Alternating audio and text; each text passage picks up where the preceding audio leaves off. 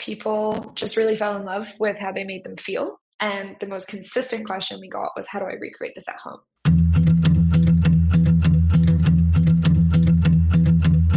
I'm your host, Dave Knox, and this is Predicting the Turn, a show that helps business leaders meet their industry's inevitable disruption head on.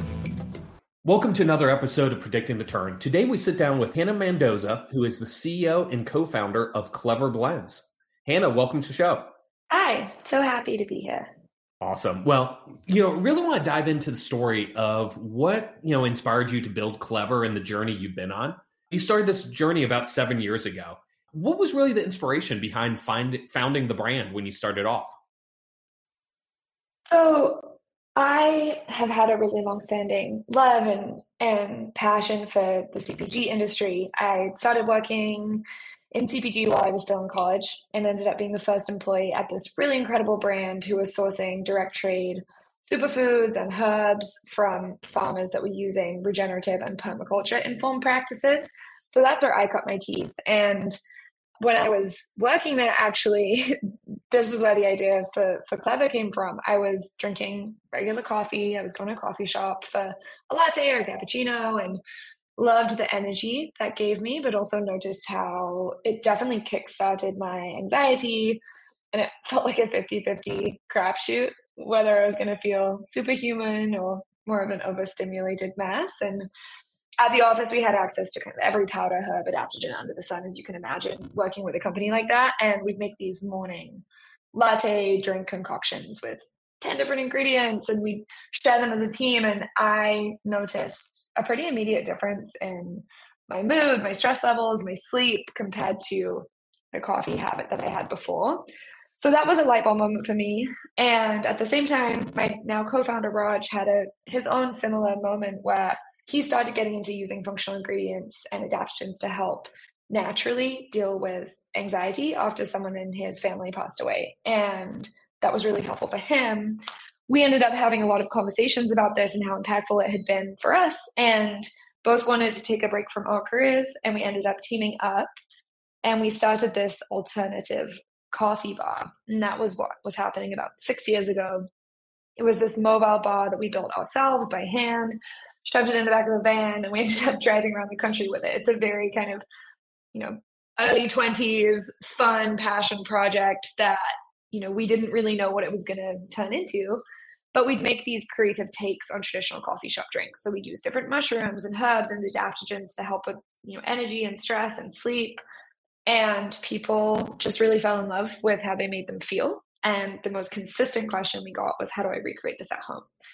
And as you can imagine, it's incredibly unapproachable to make a 12 ingredient beverage in the morning for most people on earth. And so we came to the sticking point where we knew that what we were making had value, but knew it was very unapproachable. So my co-founder, Raj, challenged me and said, if you can make a just add water instant drink that has the same taste and quality as something we'd serve at this coffee bar, we'll do this thing, and we'll create a product and we'll go out there and we'll go to market. And it was this really interesting project where we looked at the instant drink space specifically, and just it had so much opportunity for such a kind of culturally salient hyper convenient category, but the quality standard was so low, and it felt like it was almost stuck in the 80s as a category.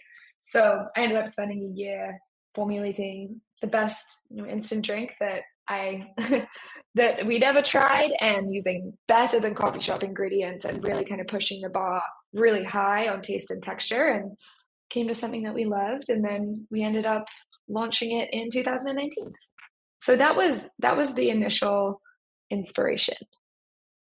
So take me through, when you think about that journey, that year you spent kind of making the instant drink, making something that works in your own kitchen is, not easy, but it's a little bit more straightforward. Mm-hmm. Making something that is shelf stable, can be packaged in a bag, can be produced at a co-packer, that's a lot more complicated. So where'd you go on your journey to kind of learn and figure that out over the course of that year? I mean, firstly, I have to say that I think the naivety around commercialization actually worked to our advantage in a strange way. So I think that designing a product with taste and enjoyment and quality in mind, as opposed to approaching it from a commercialization angle, helped us create something that really resonated with customers. And luckily, it was also able to be commercialized. I can see a situation where that didn't happen, but we were able to commercialize it. But I think there was, even to this day, we've never worked with a product formulation company or anyone else. We never outsourced that, because I really believe that kind of starting in your own home kitchen use case is the best way to get something that's really going to resonate with people. But we did have to commercialize it. And for us, that just took a lot of phone calls to people that knew more than us. We really relied on kind of an extended network that we didn't already have, but we ended up having to build in order to figure out how do we get from, idea to reality with this. And again, kind of in a moment of naivety, but this was what we knew how to do at the time. We ended up actually making the product ourselves for quite some time, the first year and a half. So we were in the kitchen day in, day out. We would work on the digital side of things during the day. We'd go into a commercial kitchen at nighttime that we shared. We would make the product at night, and on weekends we would go and do events and bring the product out and get real-time feedback from customers. So we didn't even have to deal with a co-packer, because we took on the much more difficult task of making everything ourselves. So you mentioned kind of doing it yourself, going into a commercial kitchen. Sometimes it's tough for people to make that leap from a great local brand that people are buying and experiencing to this can be a growth brand, something that can be sold online and can be sold nationwide and worldwide. What gave you that confidence to kind of make that leap when maybe some others in the commercial kitchen were focused on the local, craft market or something else of that nature? It was really getting to have face-to-face interaction with a large amount of people experiencing the product for the first time that helped us realize there was a really strong resonance with customers. And I think if the reception had been lukewarm, we wouldn't have had the confidence to then think bigger.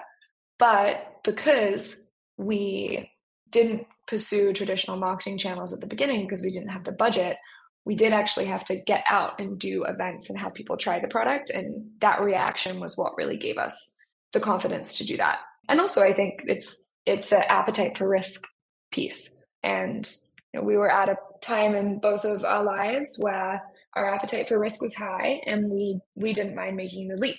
And I think we were right to do so. Without a doubt. So you mentioned that both of you were kind of inspired by your personal experience with adaptogens. And since you launched Clevr, adaptogens have grown in popularity, but also have started to, let's say, be misused by some brands that are sprinkling them in without really understanding the ingredient. How do you keep educating consumers on the benefits, the why they should take it, how you combine, and really making a more informed consumer, while others are more focused on the buzzworthiness of the ingredients? Definitely resonate with that take. Adaptogens are becoming more mainstream, and I remember walking the aisles at Erewhon and seeing adaptogens and everything from donuts to mac and cheese. And I mean, firstly, not to be overly critical of that, because I think it does have its value. It's a great way to get people familiar and curious about these ingredients. However, it's not appropriate to promise that you're going to feel benefits that way unless they're A, in functional doses, and B, you're consuming something like that mac and cheese every day. And then that's another issue. So I think for us, the best way that we can make sure that people are using these ingredients in ways that will actually benefit them is to create products that are really ingrained into pre-existing habits. And that's really one of the biggest reasons that coffee and tea stuck out to us. I think we're in a moment where it can be so overwhelming. We're so overwhelmed with different ways to optimize our lives. There's vitamins, there's supplements, there's diet, there's skincare, and it's very easy for people to pick up new habits, but it's very hard to stick to them, especially if that requires a behavior change. And so we're really committed to approachable products that are an extension of people's pre-existing routines, and also that don't require people to sacrifice. I think that's why we focus so much on taste and texture, because if a routine change requires sacrifice, it's much less likely to be kept.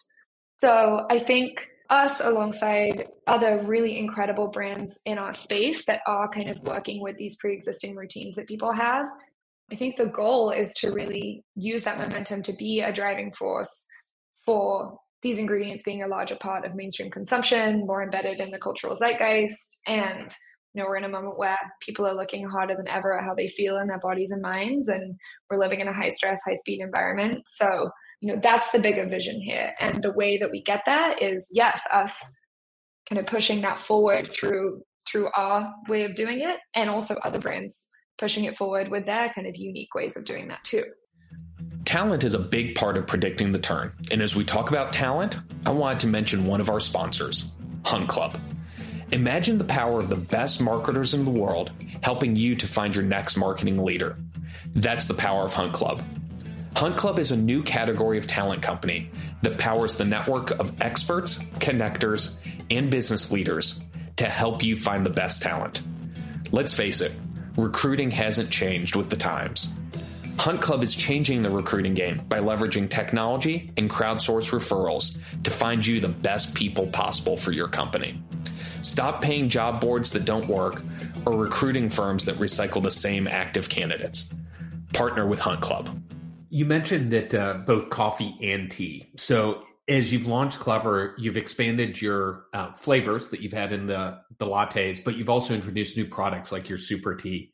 How have you approached your innovation strategy, both of new forms, but also new flavors? The biggest piece for us is listening to customers.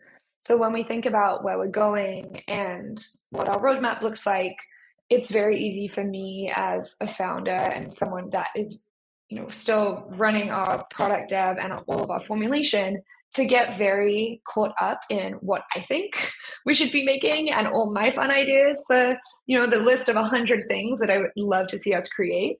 And I've had to really temper myself and consistently come back to the foundation of our direction as a brand, which is how can we be of service to the people who have also invested in us? And that means consistently asking them, what do your days look like? Where are the gaps? Where are the things you need help with? And can we make a product that's designed around that? So that's how we ended up, we started with making matcha and chai and coffee in these coffee shop analogous flavors. And then sleep was something we brought out last year. And our hydration product, the super tea, was something that we brought out this year. The reason we made those is because people asked for them. And I think that's the guiding principle of everything that we do. So, as a small business owner, what challenges have you faced over the years as you launched this product, you saw this initial traction, you saw you had something? What did you have to overcome? And what were those big challenges you had to kind of confront early on? There were many. At the beginning, the biggest theme that comes up upon reflection is we really tried to do everything ourselves for too long and to do everything perfectly. And it just slowed us down. So, as an example, it took us 6 months to design our packaging. We worked on our website for 10 months because we were doing it all ourselves. And we were so close to what we were doing that we couldn't pull out and see that we were being too detail-oriented, too perfectionist, and we weren't okay with just putting, an MVP out there. It's very hard to do that when your passion makes you a perfectionist. And so if I could look back, I would try and instill a bit more of a, move fast and break things mentality. And also that there's no prizes for doing everything yourself. I think we should have invested in building a team a lot earlier to give us more bandwidth as opposed to just relying on longer days, later hours, and kind of more grit and hustle. We actually would have got to where we wanted to be faster if we'd have just put the right people in place at the beginning. So that was definitely a challenge, was kind of those initial first-time founder misses or being a little myopic. And there were lots of learnings. I think other things maybe a little bit later on that's more come up in the last 2 years or so is I think learning the hard way that we can't do everything everywhere all at once. Again, the dream is really big. The list is very long of new products and content and channels and campaigns that help you get closer to that dream. And again, being so passionate about all of those, I think we made the challenge was we tried to pursue everything right now as fast as we could. And it turns out that's impossible, and inherently kind of set us up and our team up for failure that way. And since then, have really realized that, more isn't necessarily better. Learning how to say no to ideas and opportunities and do fewer things, but do them bigger. That's been one of the biggest unlocks for me and for our team over the last year or so. So that one feels very salient. And then I think the last one that comes up is after year one or so, when you start getting a little bit more sophisticated with how we were assessing what was working and what wasn't in the business, I found that we would sometimes overlook business fundamentals. So I guess an example of that would be, we're saying we want to improve retention amongst customers. And we would go so deep into setting up this elaborate A/B testing email flow and creating another elaborate subscription incentive program, and forget to take a step back and say, what's going on with customer service? How long is it taking someone to get the help they need? And what about product quality? When was the last time we asked customers if there was anything we could improve? And just remembering to take a step back and look at business fundamentals has also been a really good learning for us. So when you think about where the world of CPG has kind of changed over the last decade, we've gone from a time period where it was very tough for a young entrepreneur to raise really any funding for consumer products, to everything wanting to disrupt a category, to now the weirdness that we've been over the last year. As you look at, if you were in the shoes of a young entrepreneur today approaching building a CPG brand, what do you think they should be doing? How should they be approaching the marketplace? I think being really clear and confident about what your differentiator is at the beginning, and making sure that you're not the only one that sees that, and that other people, be those advisors, be those potential customers, also see that too, I think is going to save a lot of time in the long run. So spending a lot of time validating your concept, talking to people, it's so easy to get swept up in the excitement of an idea. And I think that the pre-work that you do will save a lot of time in the long run to decide, is this the thing I really want to pursue, or is this the right way to pursue this product or this concept?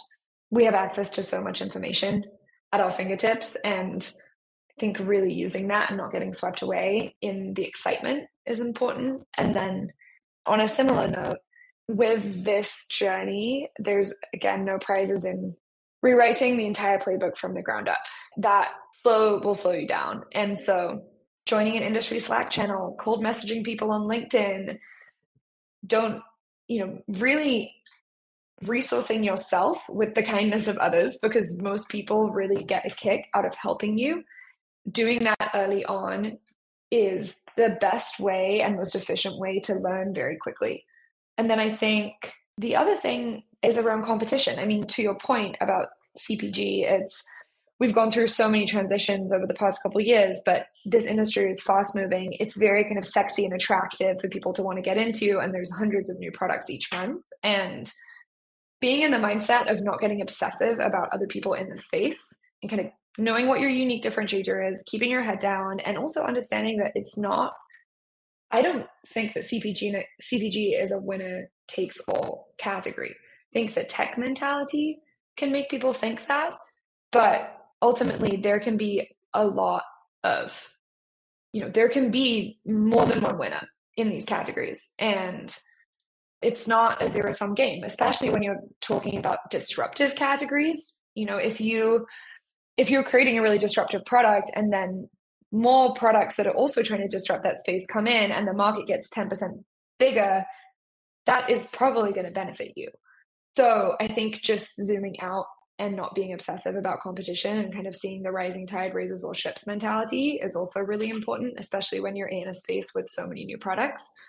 I had a really wonderful encounter 6 months ago or so, where I was at an event and saw another founder from a brand that's in a pretty similar space to us, Rasa, and just had this urge to go over and tell the founder how much I respected her and appreciated her, given that we all kind of have the same desire for bettering the way people feel in their bodies and minds. And we're both working to that in slightly different ways, but we are in the same space. And we ended up becoming friends, grabbing a 3-hour dinner with each other, sharing so much about what it was like to build a business, sharing tips. And I do think in CPG, there's such an amazing opportunity to create a collaborative environment like that, as opposed to a winner takes all hyper competitive environment. And so, yeah, it'll make the journey a lot more fun too.